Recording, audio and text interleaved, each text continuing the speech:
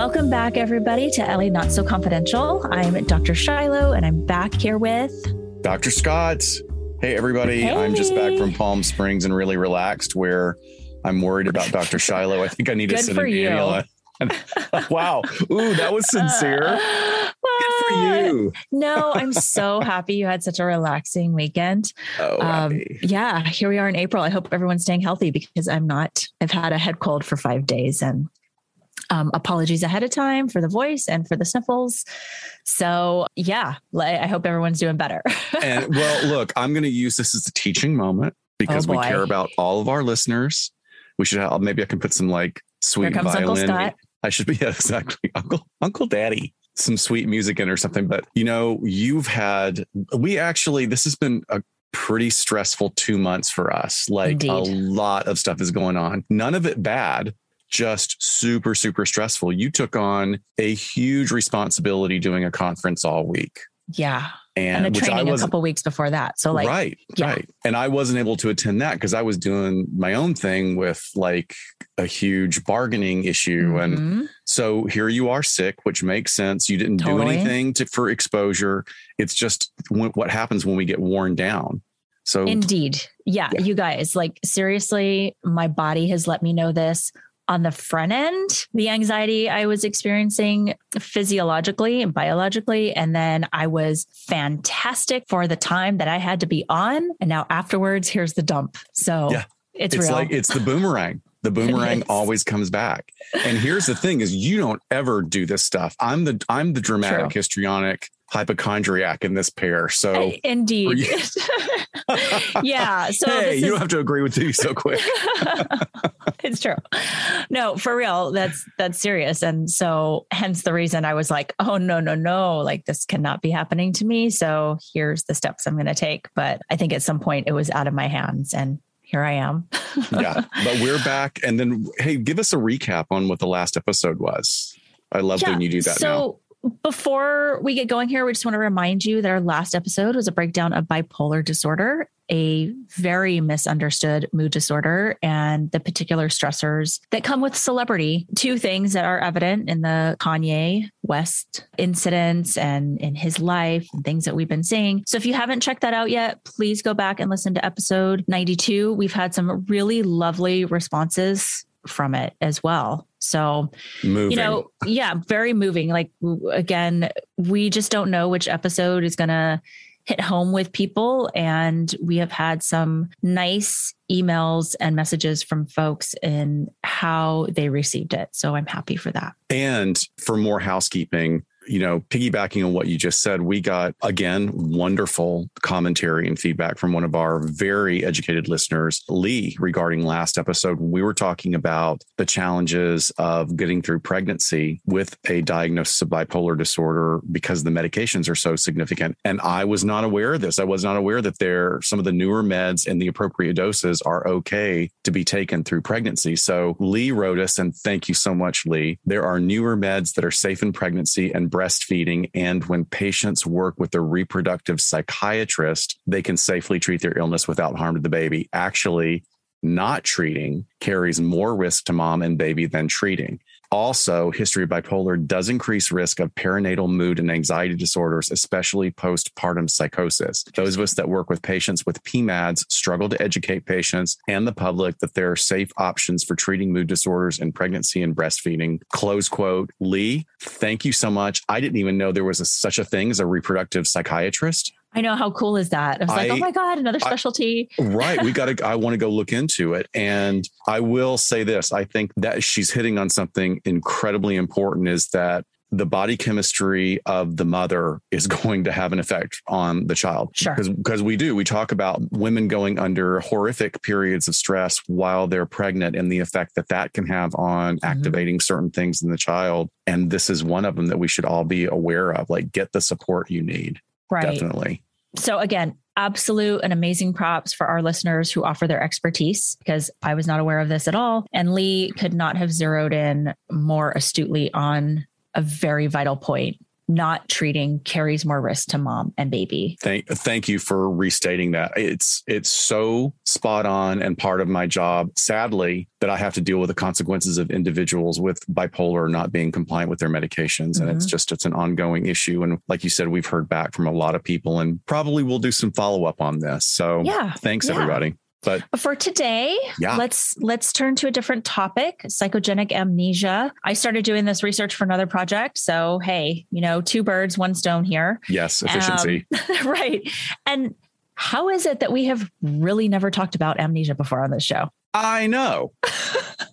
Really, like in all these episodes, this is classic soap opera, whodunit type of stuff. Yeah. Amnesia itself that's been used to really great effect in storylines from like Days of Our Lives, I know, True Blood, Born Identity. Of course, look, psychogenic amnesia is a very particular type of the disorder. Psychogenic amnesia specifically refers to cases of memory loss understood or believed to have a psychological origin and not a neurological cause. So just remember that as we go through today's episode.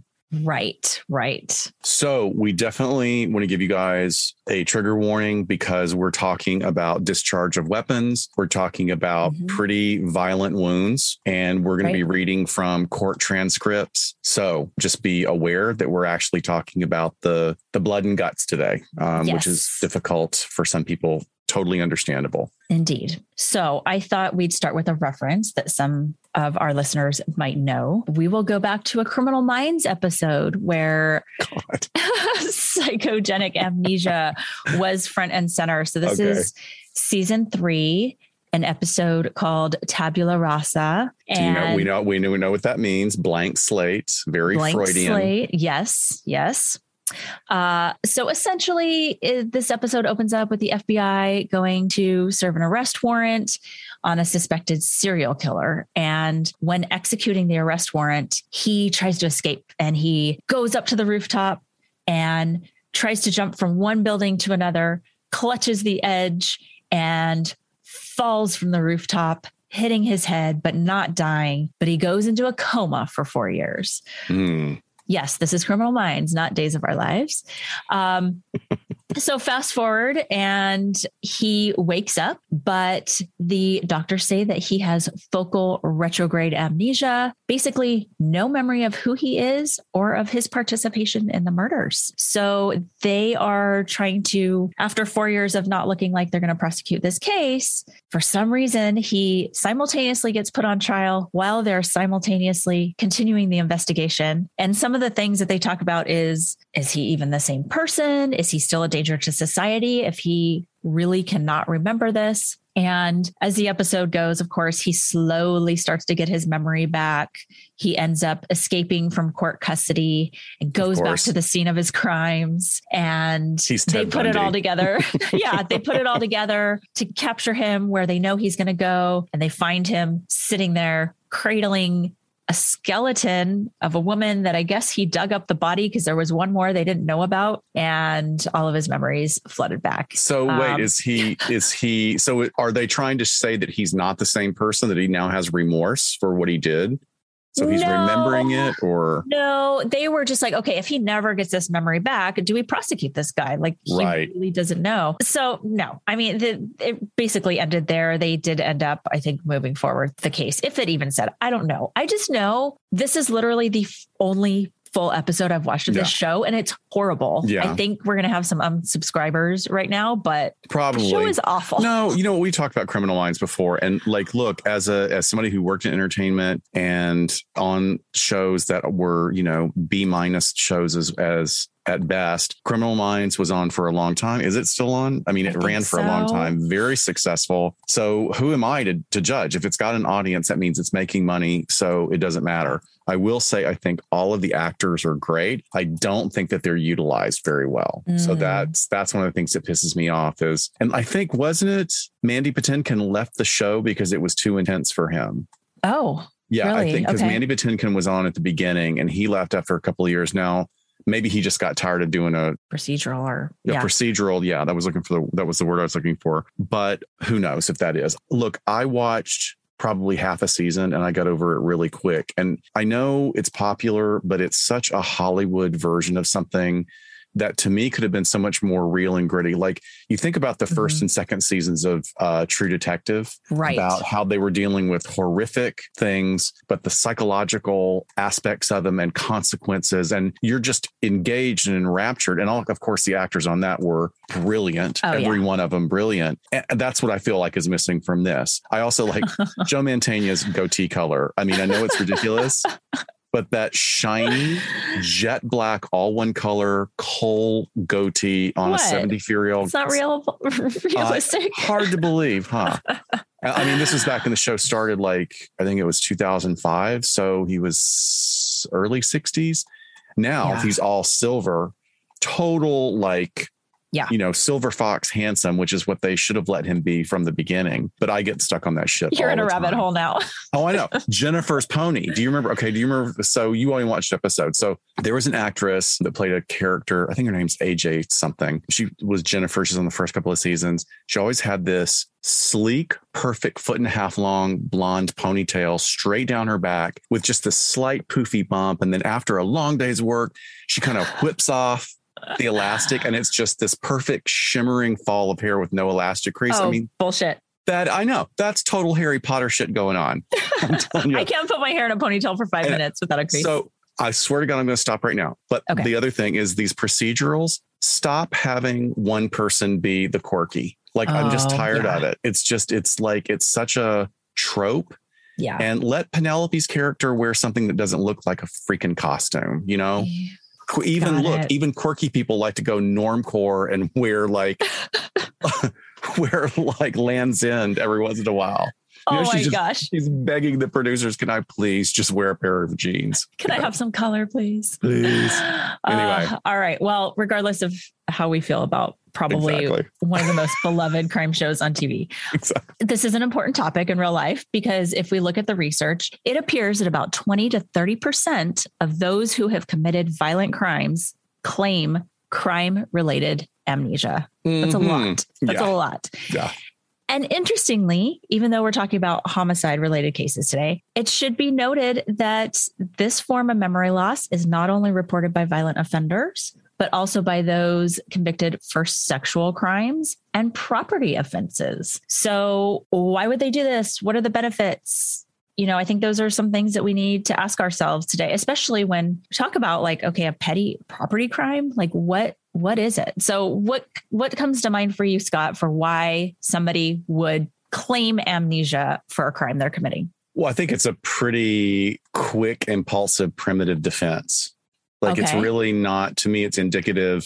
If we're talking about malingering or feigning, which you're going to get into later on in the episode, it's the idea that if it's like a little kid that's broken the cookie jar, and if they just keep saying, no, I didn't do it, like, what are you talking about? That the parents are going to believe it. It's a very primitive defense response, but not like necessarily psychological. It's more like, I think, retreating to a place that's of that developmental age of 3, 4, or 5 that is just lying. But that's one of the problems and the fascinating challenges of this particular subject, is that there are so many ideas about what's actually going on chemically and structurally, which we actually got some stats on, which I think is interesting. Did you have an idea from before you even dove into this? Did you have an idea of what you thought it was going to be about, or what the instigator would be? I think the obvious is that it's to sort of remove yourself from criminal responsibility, right? It's like the easiest thing to do is say, well, I don't remember, because it's almost like you're not actively saying I didn't do it,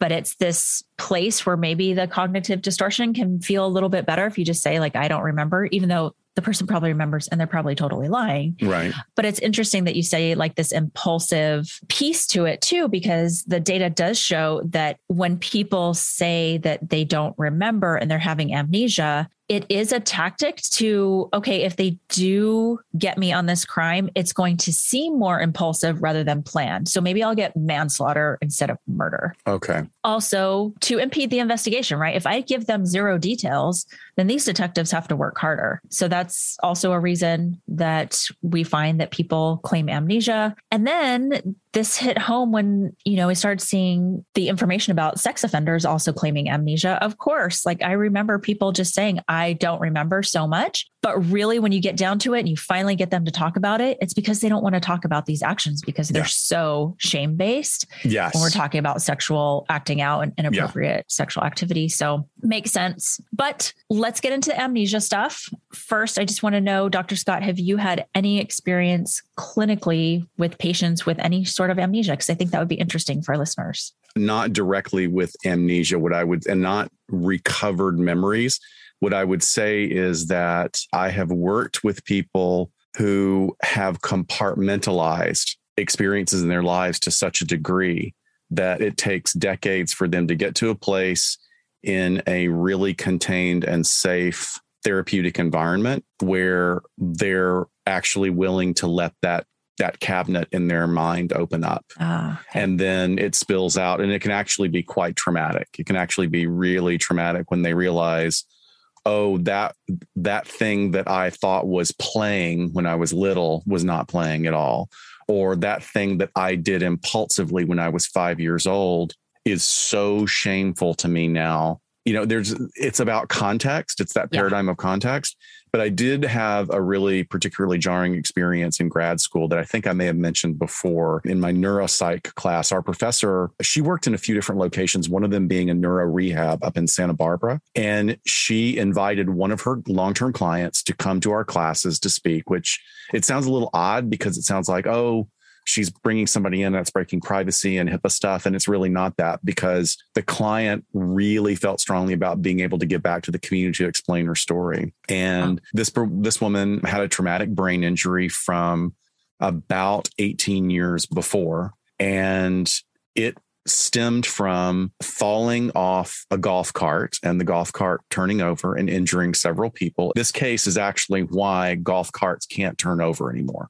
Like, every one of them across the U.S. was recalled in order to make them unable, unless you get out and literally push it over. Yeah. But she had a brain bleed from what was thought to be just a simple fall. And she was in this resort area with a really sort of just an urgent care, not really a clinic. And as she got more and more kind of loopy throughout the night after she had been discharged, her husband checked in with somebody on the mainland, and they were like, you have to get her off the island right now. You have to get her to a major medical center. And by the time they got in, she had already had quite a significant brain bleed right in the area in the limbic system, which processes emotion. So now she also had a lot of other issues. She had to learn to speak again. She had to learn to walk again, all of which she conquered very, very well. But the last things that were coming in very slowly, those emotional connections, she had no memory of she had a memory of the emotion. She just didn't feel it anymore. So she gave an example of looking at her husband and just not loving him. Yeah. And she would remember loving him. And she's like, he's a nice guy, but feeling no connection at all. And look, I was in grad school and still working full time and camping at night up in the mountains to save money. And so I was under a bit of stress myself. But that story, when she said she couldn't remember loving her husband, when class broke, I went out in the courtyard and I sobbed. Like it fucked me up so bad. And I cried for a few minutes, and a friend of mine came out and was like, what is wrong? What's wrong? And I'm like, this story just really, really punched me. So then we went back in the class, and she said that she did want to tell people that over the years, though, that there were bits coming back.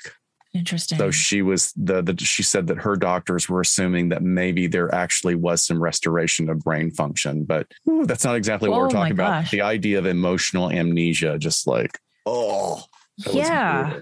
Oh God, I know. Well, mine's kind of similar. So I worked in a rehabilitation institute for one of my practicums in the neuropsych department. And I was mainly doing testing and full batteries for looking at brain damage and things like that. But my supervisor, he did therapy with the folks who had suffered head injuries and some other issues that were going on. And we had a patient that had hit his head so hard from just standing up into an open cabinet door, which I've actually done, and it cut my head open severely. And there's nothing like that pain. It's no, because awful. the force of which that you just stand up is like incredible. But he received a head injury so bad that he had retrograde amnesia, which I'll go into in just a moment, but he couldn't remember his wife or his adult kids or even who he was. But there was just zero emotional connection to the family that was coming in to his bedside. And same thing that you're explaining. He's like, they're lovely people. I got nothing for them. And it was just very bizarre and very sad. I'm glad I didn't personally have to work with him clinically, or could you imagine working with the family? Just how awful that would be. But I'm glad that there are people out there doing it because, the people who specialize in that kind of family trauma, they are doing work that is it's saving people, it's restoring people. Absolutely. So amnesia itself is a type of memory loss that affects your ability to make, store, and retrieve memories. And there's two main types of amnesia: retrograde and anterograde. Retrograde amnesia affects memories that were formed before the onset of the amnesia. Or before the injury, if it's caused by an injury. Someone who develops retrograde amnesia after a traumatic brain injury may be unable to remember what happened in the years or even the decades prior to that injury happening. Retrograde amnesia is caused by damage to the memory storage areas of the brain, various different brain regions. We know that there are some main areas, which we'll go over, but there's a lot of different pockets of the brain that are interlinked as far as how you store and make memories. Like you were talking about that person that came into your classroom, there's more of damage to an emotional system part of the brain. But this type of damage can result from things other than a traumatic brain injury.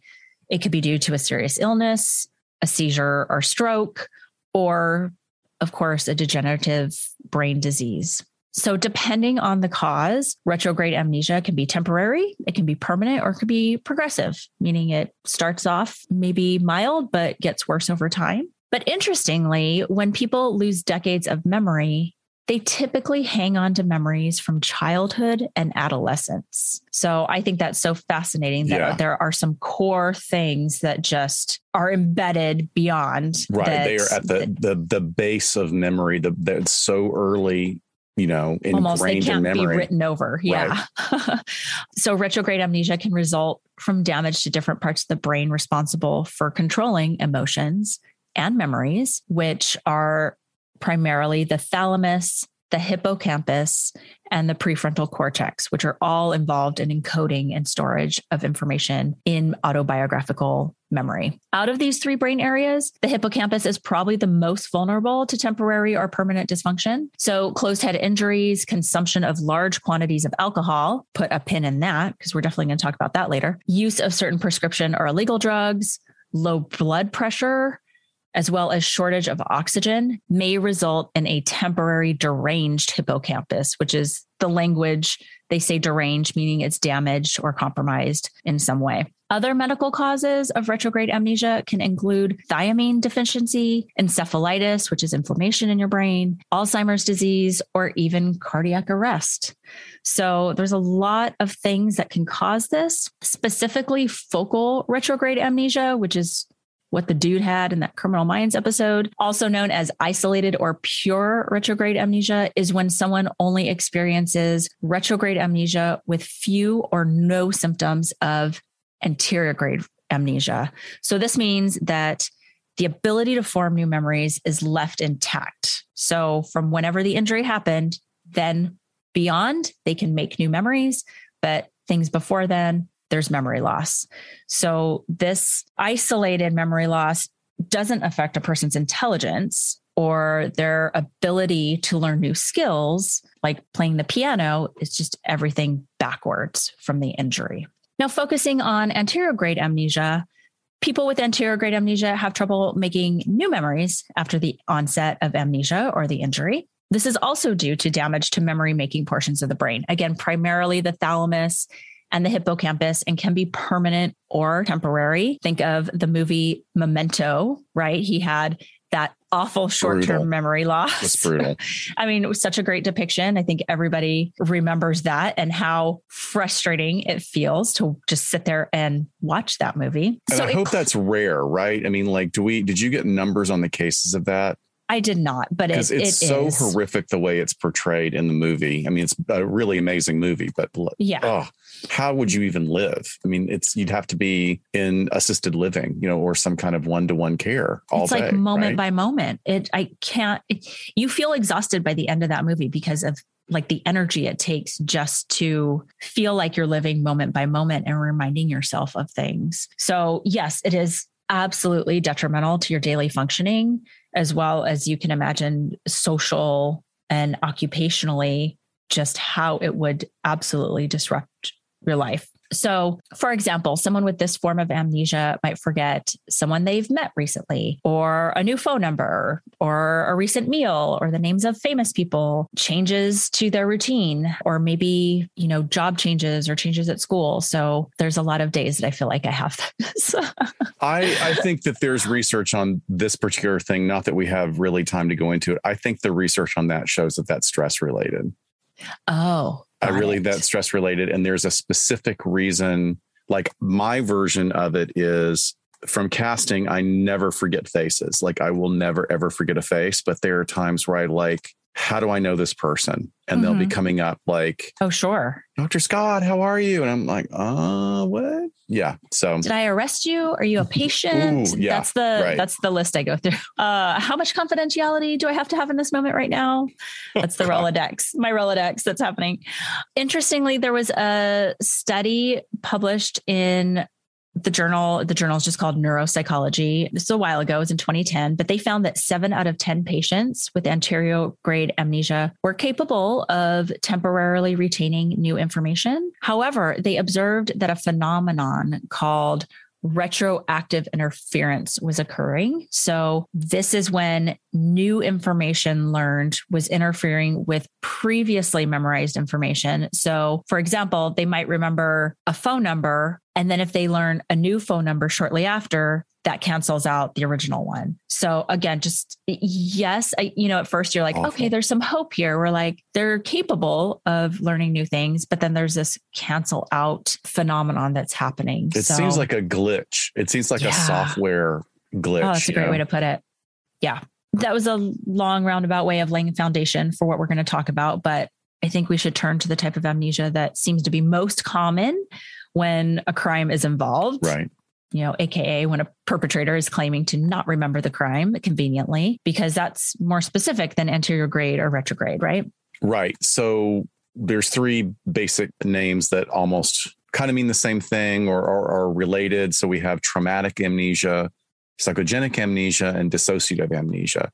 So memory loss that has a psychological cause rather than a neurological cause. Like we said before, like you were saying, illnesses, strokes, brain injuries, it's known as dissociative or functional amnesia. So this is really good to point out here diagnostically that when you hear the word functional, you have to think this condition is serving a purpose. It may not be a good purpose, but it's serving a purpose. So that's necessary to understand to get a better diagnostic picture. This type of amnesia can be global, the entirety of the person's past, or it can be situation specific. So in psychogenic fugue, there is a loss of sense of personal identity and then a period of wandering. And these are some of the lost people, that show up and, go into a fugue and then they're found 20 years later living a completely different life, But diagnostically, psychogenic fugue lasts from a few days to about 4 weeks. But people in this state can even travel to a different location and, like I said, start to adopt a new identity. But it falls under dissociative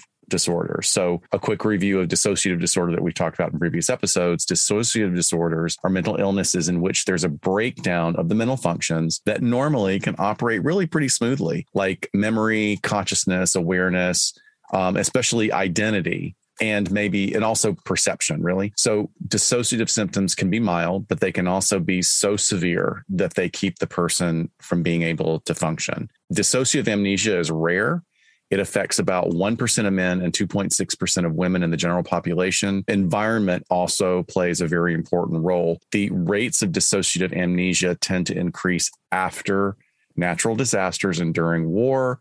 So what are we talking about there? Trauma. Absolutely. Trauma.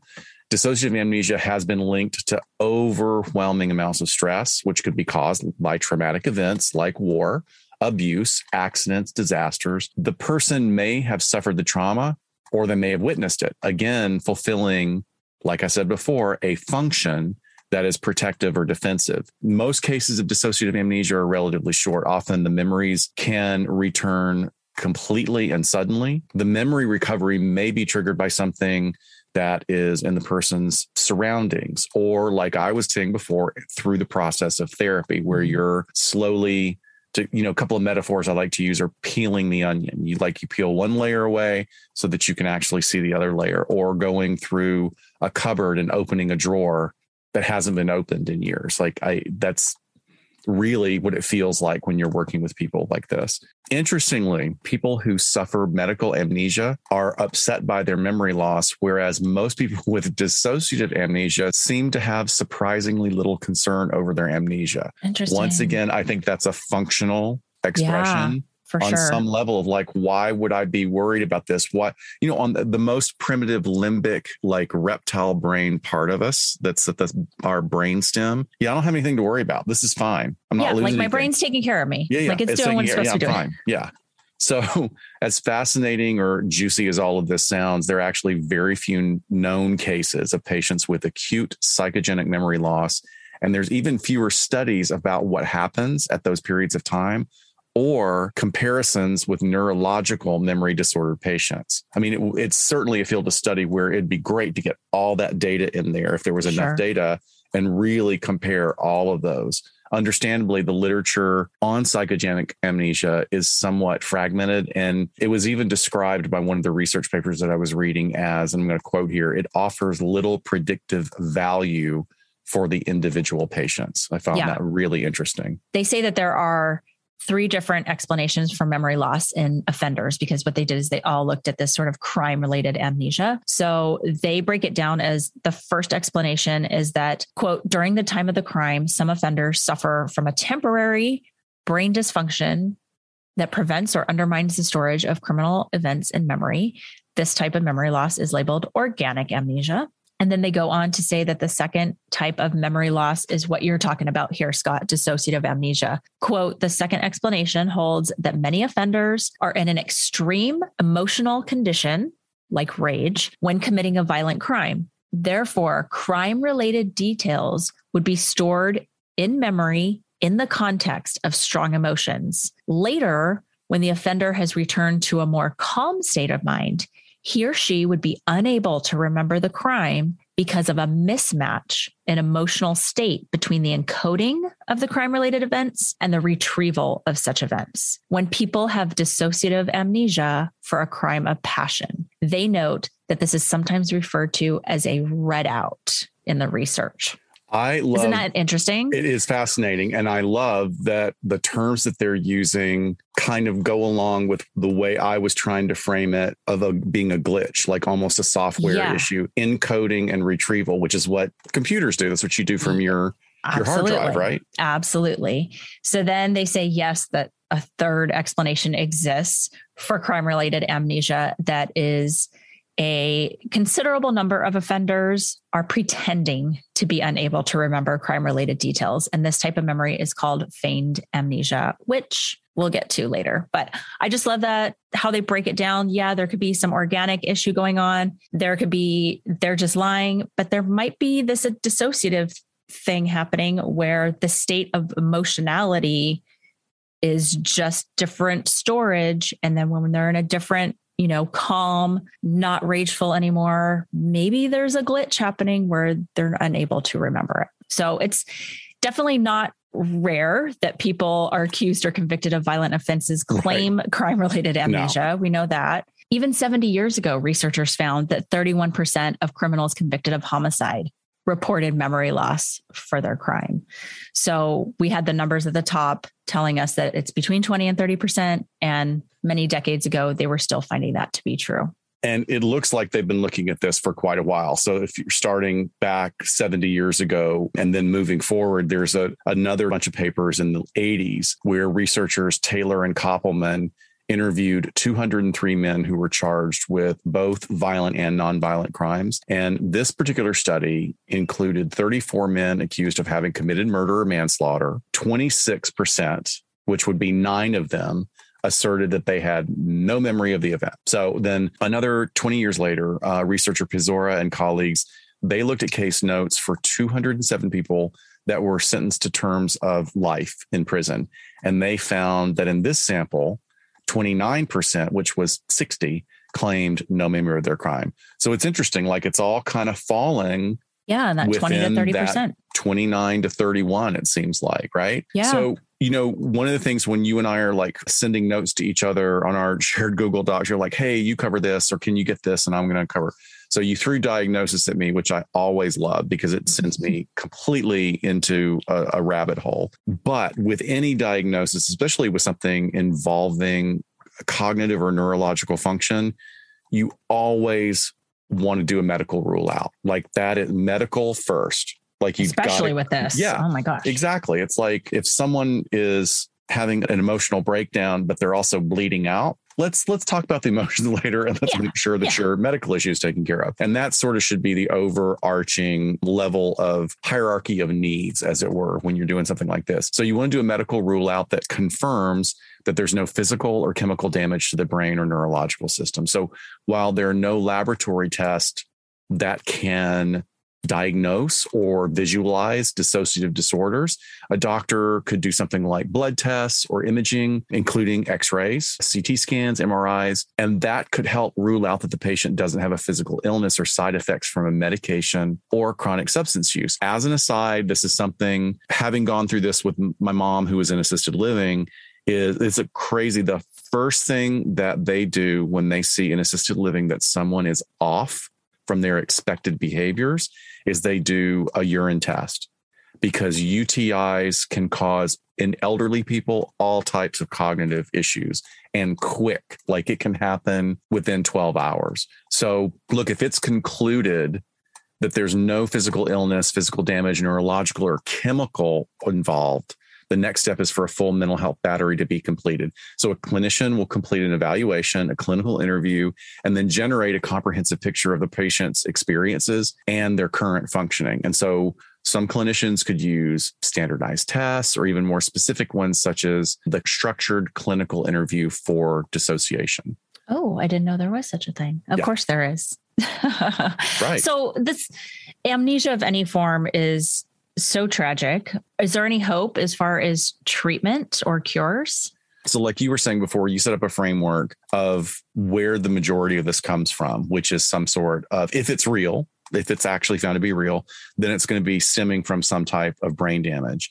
So currently, we don't have any treatments that can quote unquote cure amnesia, but there are a lot of treatments that can concentrate on condition management. So treatment focuses on therapies and techniques that certainly, first of all, you want to do what you can to improve the quality of the person's life. And if there are certain areas of deficit in their ADLs or activities of daily living, those have to be managed so that things don't get worse, as it were, because you have to look at everyday functioning as a multi-legged stool.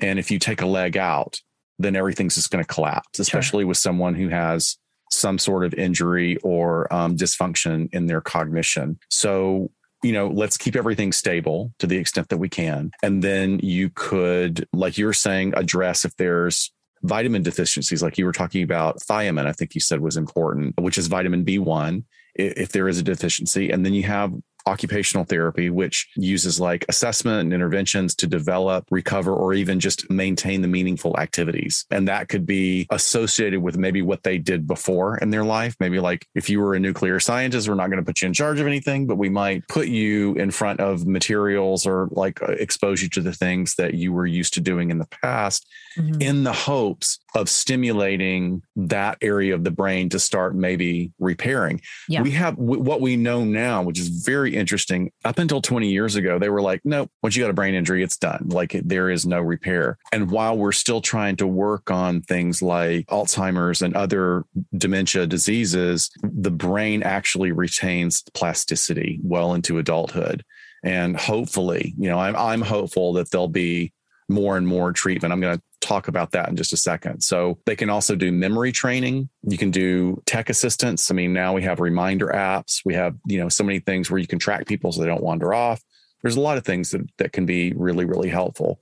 But there are currently no FDA approved medications to treat amnesia. But interestingly enough, the way that you look at the research of any subject can really reveal more information. So you and I, we start with newspaper articles and academic journals, and we go everything. We're looking at everything. We're getting the court cases, the transcripts, the stuff that's posted online, and we're pulling it apart. But if we're doing this episode, our search term is going to be court case, psychogenic amnesia, right? That's the specific. But then what is it that causes the psychogenic amnesia? Traumatic brain injury. So then if I went down that rabbit hole and searched for the latest trends and studies for treatment of TBI, there's this wealth of information considering some very new therapies that are getting really good results.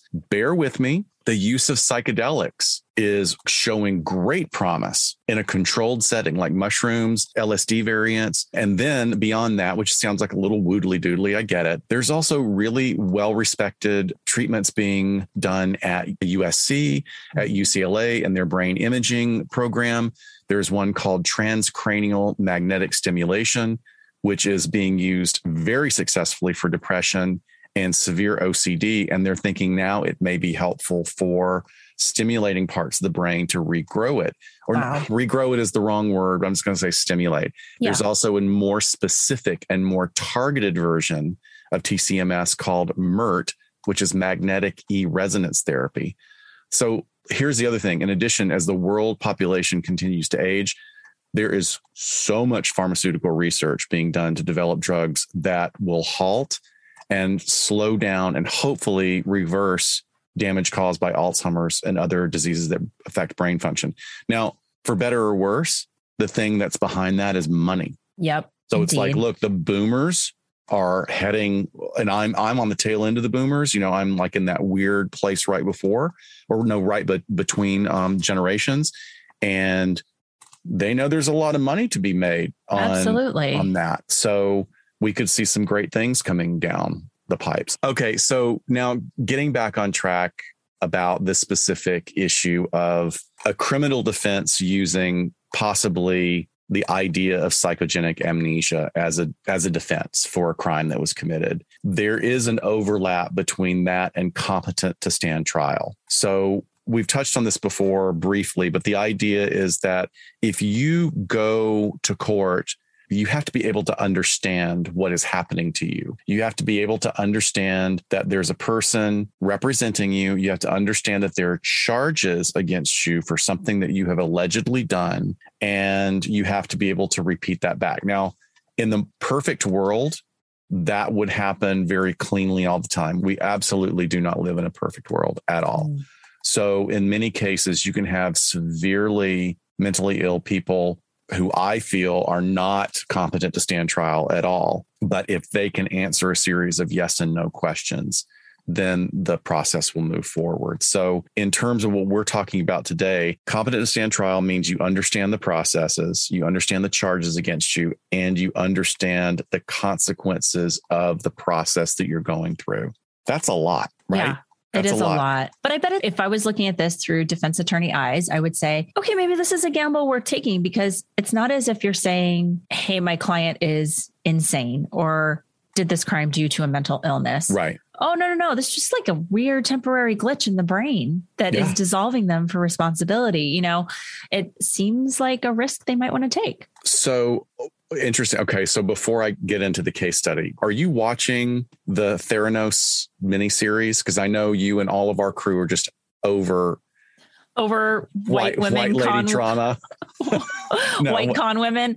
Yeah, white con women. I'm not. Okay, so there is a scene, and who knows if it actually was real or if it was written for the show. But the character of Elizabeth Holmes is talking to her mother and says, well, what if I really believed what I was doing was right? So, opening up that idea of did she con herself, which is conning yourself is one step away from delusion, but that's a whole other thing. If you're thinking about starting a podcast, let us tell you about Anchor. First off, it's free, and you can record and edit your show through your computer or phone, or import your show from whatever recording software you already use. Anchor will then distribute your show for you so it can be heard on Apple Podcasts, Spotify, or wherever you listen. And probably the best part, you can start making money with no minimum listenership. It's everything you need to start a podcast from start to finish in one place, and it was a super easy switch for us. Download the free Anchor app or go to anchor.fm to get started. That's anchor.fm. So I want to give a case that happened in Illinois regarding a man named Aris Stahl. I'm going to give you everything that happened on the night. I'm going to try and drive right through it, but everything is so important. Aris Stahl's former wife, Erin Krupp, filed for divorce from him. Stahl threatened to shoot her, and so she got a restraining order. She also changed the locks, installed an alarm system, and kept people around her, kept a mutual friend was staying over. At 4 a.m. on April 6, 2009, Aris broke into Erin's home, his previous home. She was residing there with their 4-year-old son, and there was a babysitter there, Alyssa. The child's babysitter was asleep on the couch, and Chuck Smith, their mutual friend, was sleeping in the guest room. Okay. So Erin and Alyssa wake up to the sounds of breaking glass and the alarm going off. Terrace got into the home. He was armed. He forced Erin into the living room, although she had managed to dial 911 and yell for help. So she got the process started that something's going on at the house. Terrace knocked the phone out of her hand and then awakened his friend Chuck with a gun in his face. Oof. So he's basically going through the house and herding everybody into the living room. Terrace told Erin, Alyssa, and Chuck that they were all going to die that night. He forced them at gunpoint into the basement. Terrace then pointed his gun in Erin's face, stating that he really was ready to change and he wanted the family to work. Then Terrace put the gun to his head and asserted he was going to kill himself. Erin tried really hard to de-escalate the situation by telling him not to hurt himself. However, he then quickly pointed the gun at her, discharged the weapon by her ear, and stated he wanted his family to work, but nobody else was going to have Erin. And after he shoots, he goes, "Now you know I'm serious, bitch." Okay. So clearly not in the greatest state of mind, in a state of rage, possibly under the influence. That hasn't come up, but he is not being consistent in what he wants. He's sending them very mixed messages. Yeah.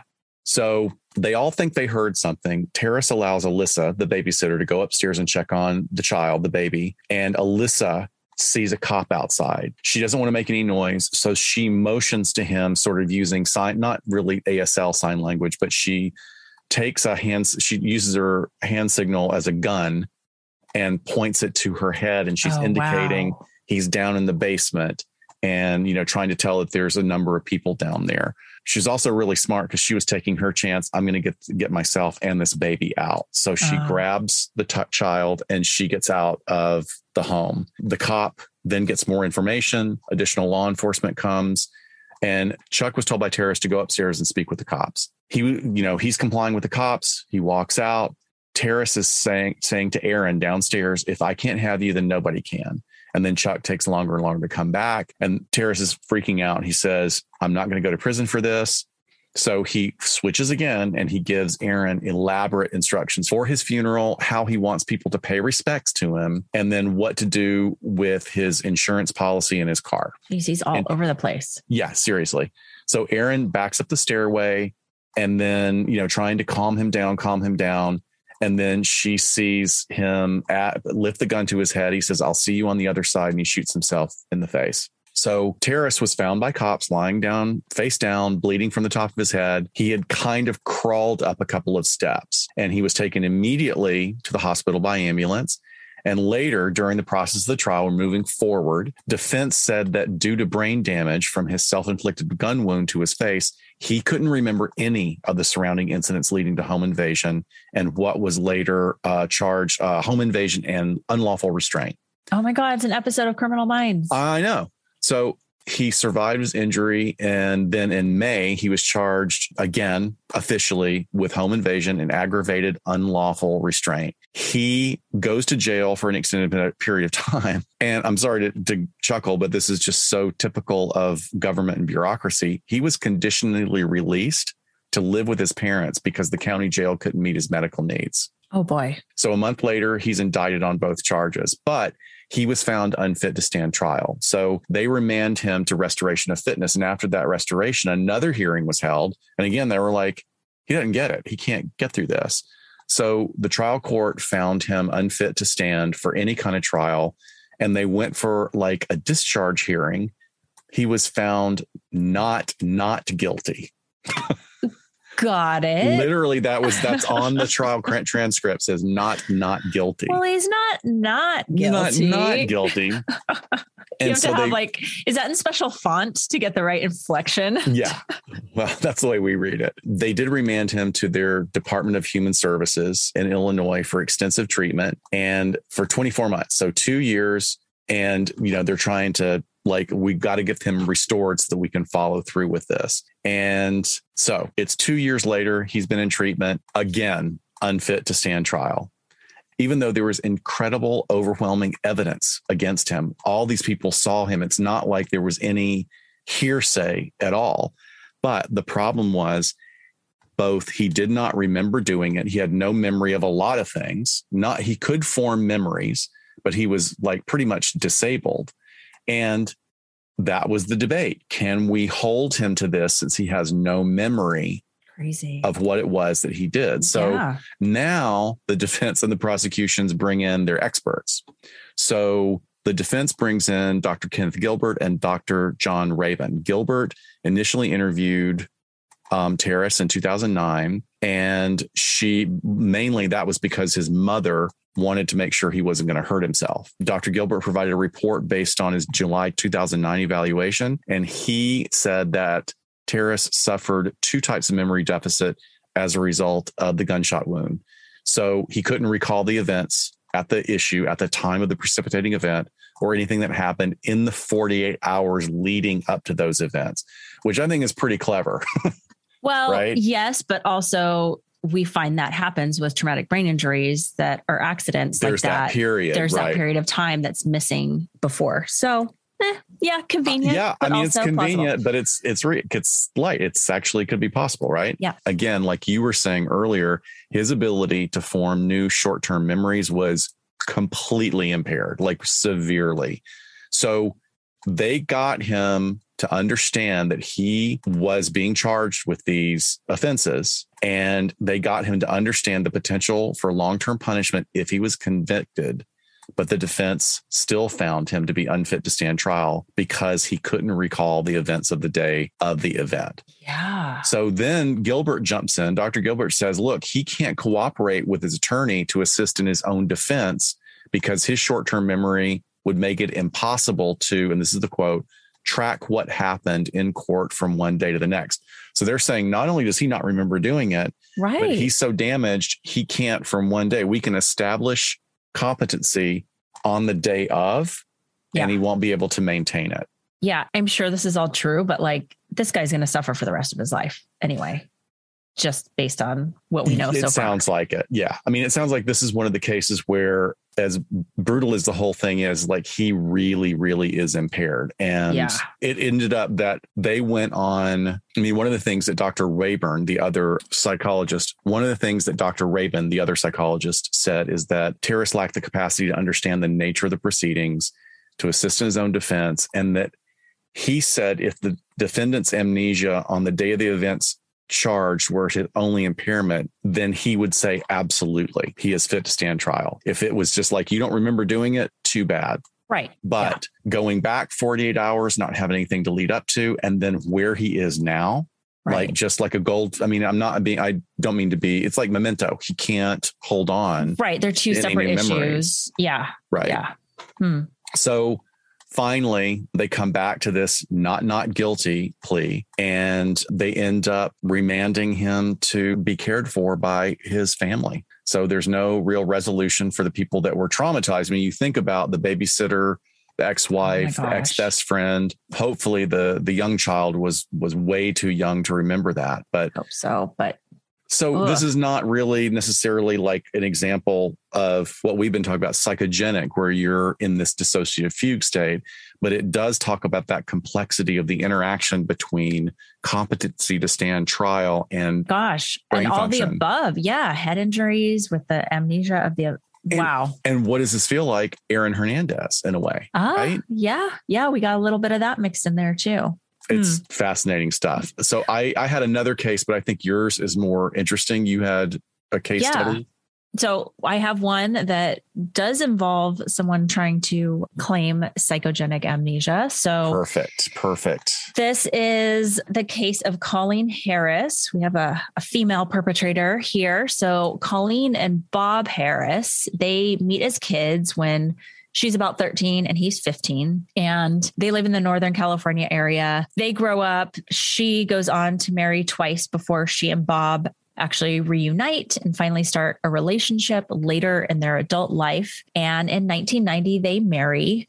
Bob was a retired U.S. Forest Service supervisor, and Colleen was a land surveyor, and they worked on various land projects in the area together, living in Northern California. Colleen's two daughters and son served as co-best men and maids of honor for the ceremony when they got married, along with Bob's adult children. So it was kind of this blending of older families. Bob had retired and he took on some consulting projects. So he was doing some work that would really take him away from home for months out of a time, sometimes out of the country. And his son, Andy Harris, further described him as somebody that was an avid baseball umpire. He would umpire little league games. He loved to travel, and he was a conservationist. So things weren't totally rosy for the whole time that they were married. They actually divorced at one point and then reconciled and remarried. And sometime around Christmas of 2011, Colleen is at home recovering from hip surgery, and she starts really strongly suspecting that her husband's having an affair. She finds basically evidence that he bought a necklace and had it shipped to this woman in Mongolia, which is actually one of the countries where he had done some of his consulting work. So in January of 2012, Colleen gets more evidence about the affair. She even confronts the woman over the phone, and she's really, really upset. She's texting his kids, telling them that she knows about this other woman. His children later explain that their father was really worried about Colleen's behavior. And when he was coming home from a work trip, he was fearful to even come home. And he was worried because her emails to him were all over the place. She was angry. She was sad. And he was constantly saying that he was fearful for his safety. When he comes back home, he moves out of their Placerville home to a family cabin that was up in the Lake Tahoe area, where Colleen apparently had already dumped a bunch of his belongings. And one of his daughters said that when he did that, he added extra locks at the cabin because he took medication to sleep, and he was afraid that he wouldn't be awake if his wife ever came in after him. So yeah, I would cut down on the sleep medication then. That too. Wow. But you might ask, why is he so afraid of his wife? Well, let's go back several years to July 1985, when Colleen was in her 40s. And one night she calls the police to report that she had just shot her second husband, James Batten, who was 46 at the time. So she had just shot her second husband of the night, and she had... Not of the night. I've shot myself. This is the second husband I've shot. God, how does this thing keep going off? So this was in the same Placerville home that she was sharing with Bob later in life. And she murdered James with a shotgun. In the 911 call, she told dispatchers that she was scared and that her husband was lying on the floor and he won't get up. And she also told the dispatcher, he said he was going to kill me. Oh, God. So in the 1980s trial, the defense argued that she acted in self-defense in response to ongoing abuse from James. And in court, her defense attorney, David Weiner, called a psychiatrist to testify that Colleen, despite her 911 call, had suffered from traumatic amnesia and had no recollection of the killing. On the witness stand, Colleen got up there and testified to remembering that before the shooting, her then husband held a gun to her head, threatened to kill her, and forced her to commit a sex act after boasting about having sexually abused her daughter for more than a decade, which was from her first husband. So you can see they're kind of laying out a couple of things, battered women syndrome, as well as then saying that there's this loss of period of time where she doesn't remember what happened when she actually killed him. But the prosecutor, the then chief assistant district attorney, Walt Miller, argued that Colleen had waited an hour before calling police after shooting her husband, and that he was apparently just sitting in bed reading a newspaper when she murdered him. So in 1986, Colleen was actually acquitted of that murder based on self-defense, and she was found not guilty by a jury of 9 women and 3 men. Where did this take place? Northern California, Placerville. So wow, I'm actually really surprised. Yeah, it I'm worked. really surprised. I mean, I think we're saving battered women syndrome for another episode, so I won't go down that road. But I think the 80s was kind of a coming of age for that defense. The Burning Bed was around that time. Oh, yeah, absolutely. We'll talk about that. So let's go back to her marriage to Bob. And Bob's children had expressed being uncomfortable with his marriage to her because of them knowing she had previously killed a husband. And Bob had told his son, hey, look, Colleen had a hard life. The shooting of her husband was really unfortunate, but he said that he cherished her. He was determined to marry her. He said, I love her and I want to provide for her. So they did end up getting married. And what ends up happening is that at some point, Bob ends up returning to the home in Placerville. And on January 5th or 6th of 2012, Colleen, who is now 70, shoots and kills Bob with, you guessed it, a shotgun. What? Oh, wow. She then immediately packages up some valuables, drives them an hour or so away to her son's storage unit. On the way home, her car has some sort of malfunction, so she has to call a tow to come help her out, which they have the phone calls for that. And she's perfectly able to say, hey, I need somebody to come help me get my car out of this ditch or whatever. And then she gets home and the first person she calls is the attorney that defended her back in 1986. And wow. She has now killed 2 husbands in the same manner, in the same house, 28 years apart. And it's actually her attorney who calls police and says, I met my client's home with her. Her husband is dead and she's arrested. So there's a videotaped interrogation that you can watch on YouTube. In March of 2015, the trial begins. Colleen tells investigators that she describes being in what she said was, quote, a gray fog. And she insisted she would never shoot her husband, which is never say never because it already happened once. But she recalled the only thing she said she had was a brief memory that her husband had some sort of bloody nose in his sleep. And then at one point, when she was told that her husband had been dead for many hours, like during this interrogation, she responds, oh my God, you're joking, right? So the video, again, like you and I talk about, it's very hard to tell if somebody's lying with any sort of examination of body movements and things that they're saying and things like that. But it's an odd video to watch. You know, there's some things that seem as if she's feigning surprise, I guess is the best way to say it. But in this trial, she ends up being found guilty. It did not work this time. She was sentenced to 50 years to life on June 15th, 2015. So here's a woman that twice claims she had some sort of dissociative amnesia to the same crime, essentially. I have so many mixed feelings about this story, which I was completely unaware of. I mean, I was unaware of the story. My reaction to hearing it is that, I guess, is there any cognitive dysfunction where, you know, is this person not a particularly smart person? You know, that thought, well, I got away with it before, I should certainly be able to get away with it again. I mean, that's particular or narcissistic to think that they're going to be able to get away with it. Or is there something else going on that under periods of extreme duress, she does this? I mean, there's that possibility. The only thing that, of course, it throws in is like, why did you take all your valuables and go hide them? Right. I mean, there's so many other things, but Right. It's kind of hard to fathom that a 70-year-old woman would get, a 70-year-old anybody would get to that point. Like, what were the precipitating events that led up to this? I don't want to say snap because I never say snap. But, never. Well, we have the betrayal. We have that, here, this husband that wanted to provide for her is now stepping out on her and he's sending her gifts. So the rage that is slowly stewing there, that the sort of flavors we get with personality disorders of, if I can't have him, no one else can, sort of thing. And maybe a little bit of, hey, this worked last time.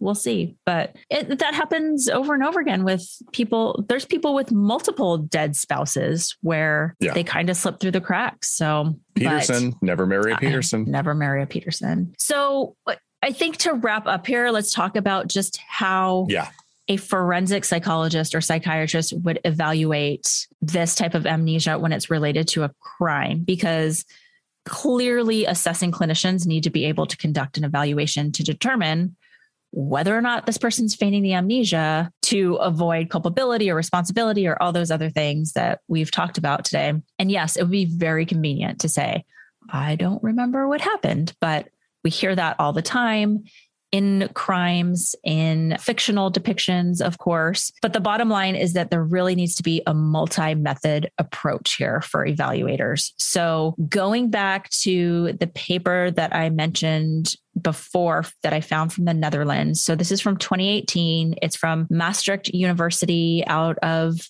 the Netherlands and some researchers out of Norway. And I love that essentially two departments came together. It was the Department of Clinical Psychological Science and the Department of Criminal Law and Psychology that collaborated on this paper. And they essentially outlined the ways to evaluate the genuineness of crime-related amnesia. But I thought it was so cool that they decided, well, do people believe people when they say this? And they actually asked lay people and they asked mental health professionals and found that in both groups, now this was only in Norway, but they have lots of good crime dramas over there. So you have people that are into this stuff in Scandinavia, but they found that around 40% believe when the criminal says that they have crime-related amnesia, both of the lay people and of the mental health professionals. That's very interesting to me. Right. Yeah. So is it like, oh, well, I know a bit about psychology. Like, yeah, this is a thing. I don't know. It's so cool. Remember when I said that temporary damage to the hippocampus can be due to large quantities of alcohol? Well, a decent amount of offenders who claim crime-related amnesia also report that their inability to recollect criminal events is actually due to the high levels of alcohol consumption.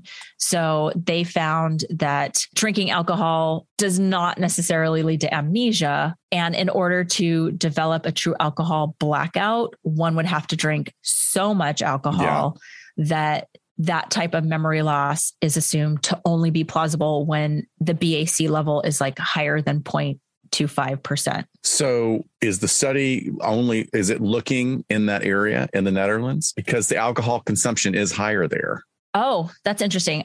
Yes, the study was just in the Netherlands. Interesting. They were just kind of noting this as like, okay, when we do look at these types of cases, here's what's going on with a chunk of them. The main purpose of the paper was really to take a case study and then demonstrate how one would sort of walk through a method to look at this, but they were throwing in so much of this other information that I thought it was worth noting. I think we also have to note that generally most prescription medications don't really result in memory loss either. So to kind of rule those out, but you do have stuff like GHB that definitely can have temporary memory loss. So those could be factors as well. And then of course, Rohypnol, roofies. Right. Yeah, exactly. These researchers also wanted to look at lab studies of encoding memories in one emotional state and then recall in another. So when we were talking about them previously, this is something that they were really outlining. They found that it does not lead to a substantial inability to remember stimuli presented in the learning phase. So even though they hypothesized it as, hey, this could be that glitch that's going on in dissociative amnesia, when we do this in a lab and we account for a lot of variables, we're not seeing this glitch happening. So sounds like a plausible excuse, but we're not really seeing data to support that. Additionally, they reviewed that research that looks at when people engage in multiple actions, you tend to have a better memory about those notable actions, right? So the more steps you have to doing something, the more likely you are to remember it, like what would be necessary in a violent crime. Planning it out, committing it, the steps afterwards. A successful one, yeah. A successful one, yeah. So again, it's just, they're sort of looking at these big bodies of research that have always existed and saying, this doesn't really support how things would go. Most importantly, they noted that there are dozens of studies that have demonstrated that strong emotions do not undermine memory performance, but actually enhances memory for stressful events. Now, there's a difference between stressful and traumatic, right? Can you briefly just tell us what would we consider a traumatic event clinically? So just at the most base level, we would say it's going to be a situation where an individual perceives that the stakes are very high. Like, let's just go for your life is at risk, or you witness that for someone else. So vicarious trauma could be a child witnessing intimate partner violence between parents or the adults in the room. You could be in a car accident where you think you're going to die. You could be going through horrible air turbulence on a long flight and just constantly, you're never giving your limbic system a chance to calm down because you just keep getting turbulence and you think you're going to die. You think you're going to crash. You could see an accident in front of you where you think that the occupants of a car are not going to make it. Yeah. I mean, I remember a motorcycle rider plowing into an 18-wheeler up La Cienega in 1987 when I first moved here. And I remember it. And that movie plays in my head. I'll never unsee that. There you go. So it wasn't your life that was threatened, but you witnessed someone else's. Definitely counts as a traumatic event. Well, studies show the same thing in terms of memory and traumatic events. People tend to have great memories, even years later, although there can be memory gaps for some parts of the event, which, I might have talked about that before with one of my officer involved shootings. I definitely have memory gaps, and that's pretty consistent what we see with, of course, those types of traumas, which critical incidents is something that I debrief and something that I study. So we know that happens. So really, there's a lot of stuff that we already know in psychology that we can kind of apply to looking at whether or not someone's memory is functioning appropriately, even if it's highly traumatic, even if it's highly stressful, even if it involves committing a horrific crime. So here's what they suggest.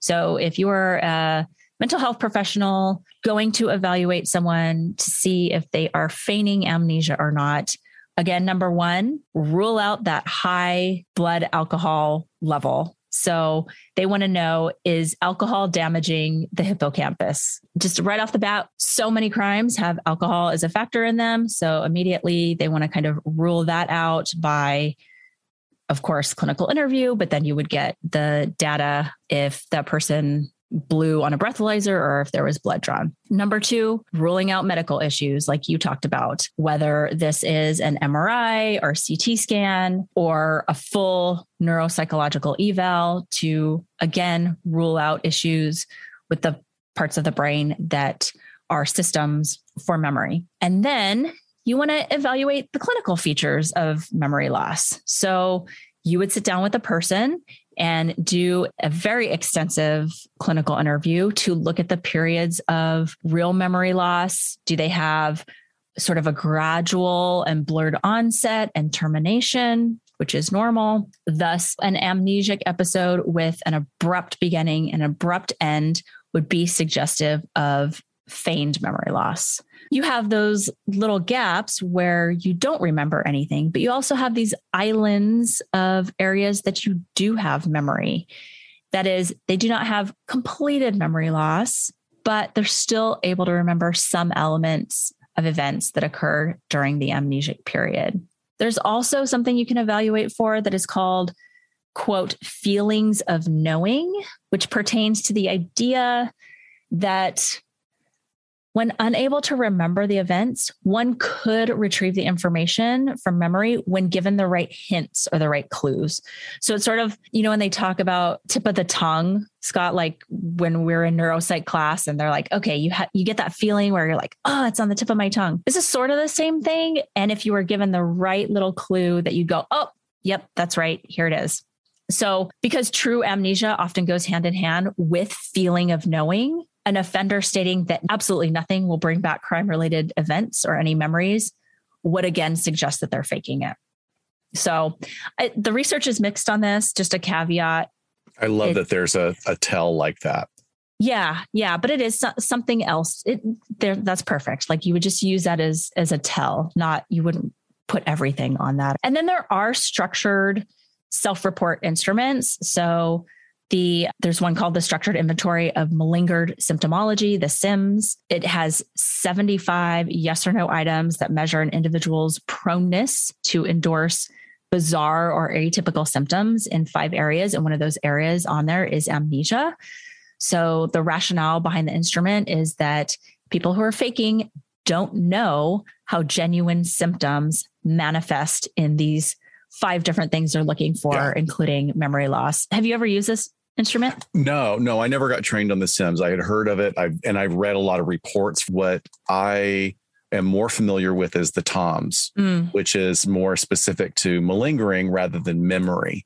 But I love the idea that there are these types of tools to be used. I think that malingering can be looked at in a broader sense about how people are maybe not being honest with themselves, and to get a taste of that, not to place people in a, clinically and, shaming them or anything, but to get an idea of where they're coming from in dealing with big issues, big life issues would be helpful. But as far as like specifically the SIMS, I only read the reports. Yeah, definitely. I did get trained on it a little bit in a practicum setting when I was working with parole. So, we did a few different tests for malingering, and this was one of them. And it was really interesting. It's just yes or no questions, just self-report. So you just sort of give it to them and let them take it and then see how it goes. So how it works is that they have basically improbable items on there that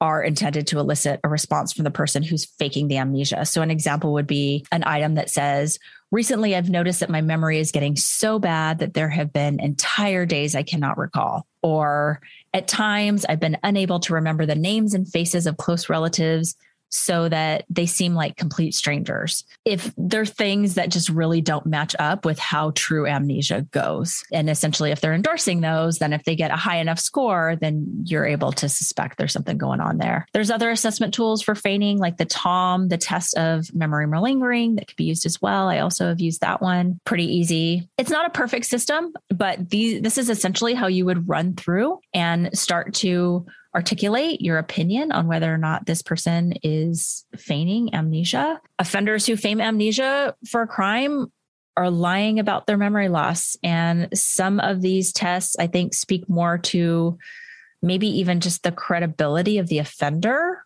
rather than exactly pinpointing an intact memory. So if I have somebody who, like I give one of the assessments to and is just super sky high on faking their symptoms, at least I can say this person just does not come across as honest or credible or a good historian. I almost can't make this evaluation rather than going, aha, they're lying about their memory. So it's not a total litmus test, but it's a tough area, I think, for forensic work to be able to sit down and really pinpoint where and how and why this person is suffering from something. If they are, it's almost easier if they are than if they aren't. I hope that makes sense. That seems to be sort of in line with when you talk to detectives or people that are doing interrogations, and that the one thing that they don't want is somebody that gives them too much information. Yeah. Because it muddies the water in many ways. And I know, and this is another example of something that you have no interest in watching, but the thing about Pam really shows, how Pam Hupp just kept generating information that was leading people the wrong direction. And, it became problematic for them. And those detectives were really bad anyway. Like they weren't able to discern that she was faking a bunch of stuff. So I will watch that one because you said Renee Zellweger is so good. I think she's fantastic. I really do think she's fantastic, to give it a look. Yeah. Okay. All right. That sounds like a great episode. Another one in the books. Yeah. We've got CrimeCon coming up. We're so excited. We got swag. We got travel plans. We got an Airbnb. We got surprises. We may do some live broadcasts with me finally meeting our dear, dear friend, Jason. I know, our sound editor. We hope many of you are coming to Vegas as well. And our next episode will actually be leading up to Vegas. So it's going to be not Vegas themed per se. I don't want to give it away necessarily, but it will have to do with something along the road there. Yeah. So, all right, everyone. Well, thank you so much. And please join us on Get Vocal this weekend. And we'll see you next time on LA Not So Confidential. Bye, folks. Get a booster if you can. Stay safe. I need mine. Bye. Bye.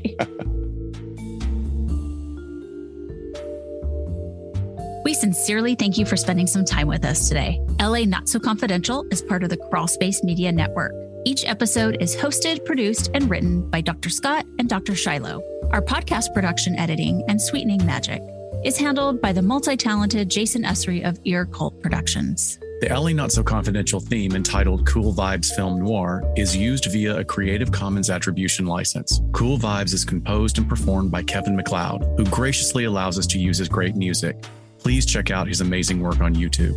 All of the resources for each episode can be found on our website at la-not-so-confidential.com. You can find us on Instagram at LA Not So Podcast, on Twitter at LA Not So Pod, and on Facebook at LA Not So Confidential. Please hit follow so you never miss a new episode. Lastly, we'd be honored if you joined our Patreon at patreon.com/LA Not So Podcast, so you can be the first to be notified about upcoming live events, social gatherings, and super cool swag coming your way. Thanks for listening, and please join us each Saturday afternoon following the episode drop for a live streaming and very interactive broadcast on Get Vocal entitled Behind the Couch. Thanks for listening, and join us next time.